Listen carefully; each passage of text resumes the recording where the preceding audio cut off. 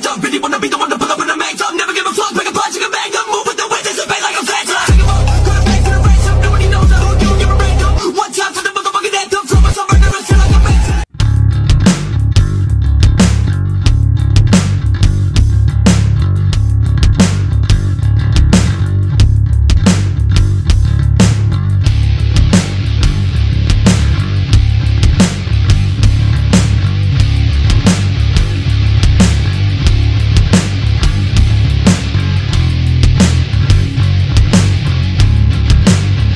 Hey, what's going on? It's your boy B Grinch coming to you from another place in South Central Coral Springs. And this is, I'll just say it, because let's face it, I'm just going to say it. This is part 2 to last week's episode that got an overwhelming response about whether or not Kate the mom, this crazy bitch, was committing child abuse to her 5-year-old kid. So, this is kind of what happened. All right, viewers were asked to comment their opinions, which a healthy audience actually fucking did, and a large majority agreed that mom is not fit and DCF should get involved, to where a minority felt that it's not child abuse.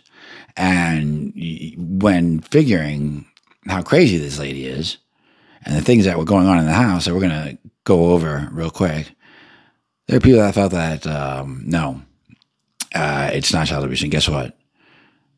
They may have been right.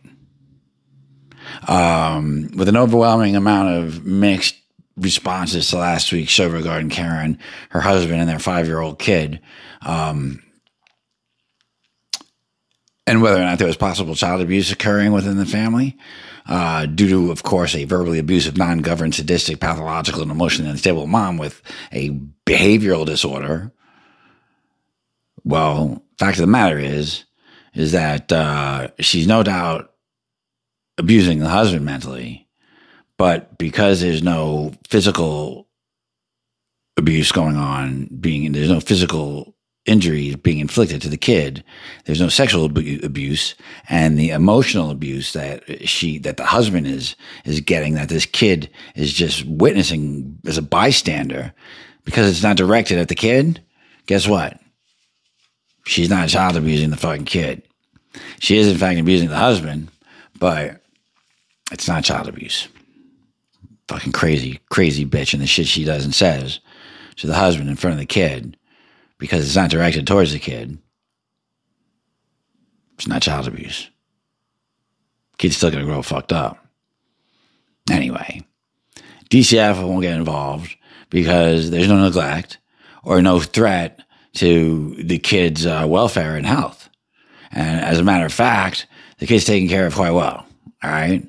The kid's fed, the kid's clean, the kid's clothed, he's physically healthy.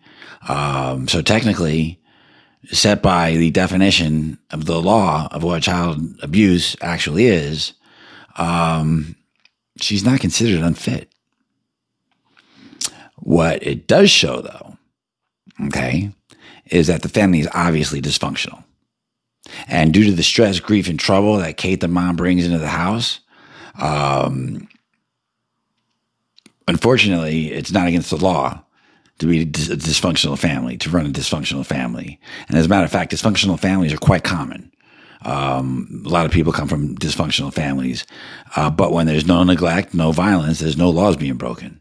Okay? It's not against the law to be dysfunctional.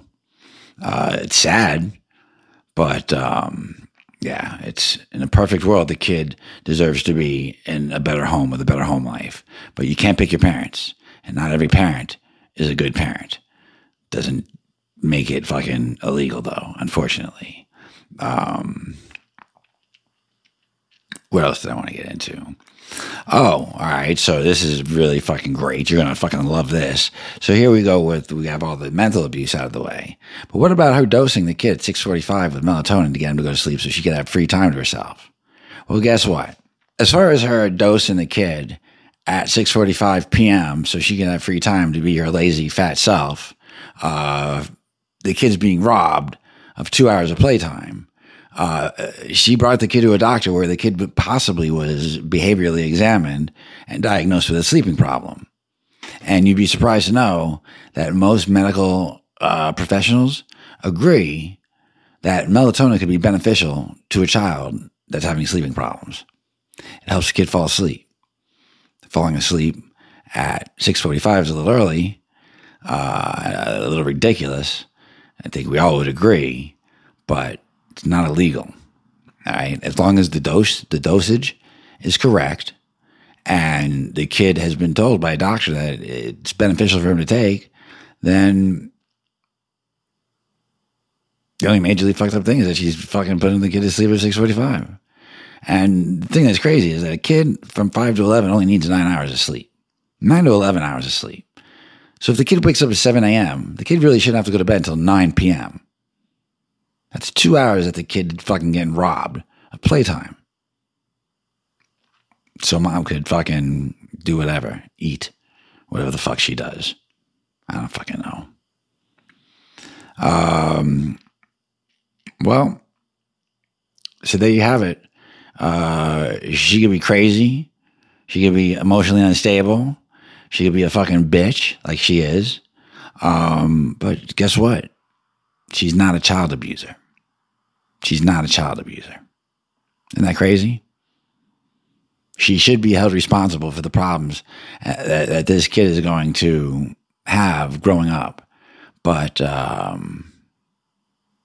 that's all part of being a part of a dysfunctional family, not a family with child abuse occurring within it.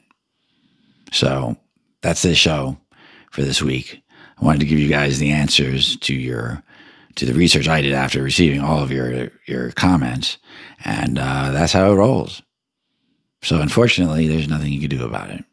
Anyway, peace, love, and anarchy. I'm your boy B. Gurn saying, hey, keep it real, love each other, and peace.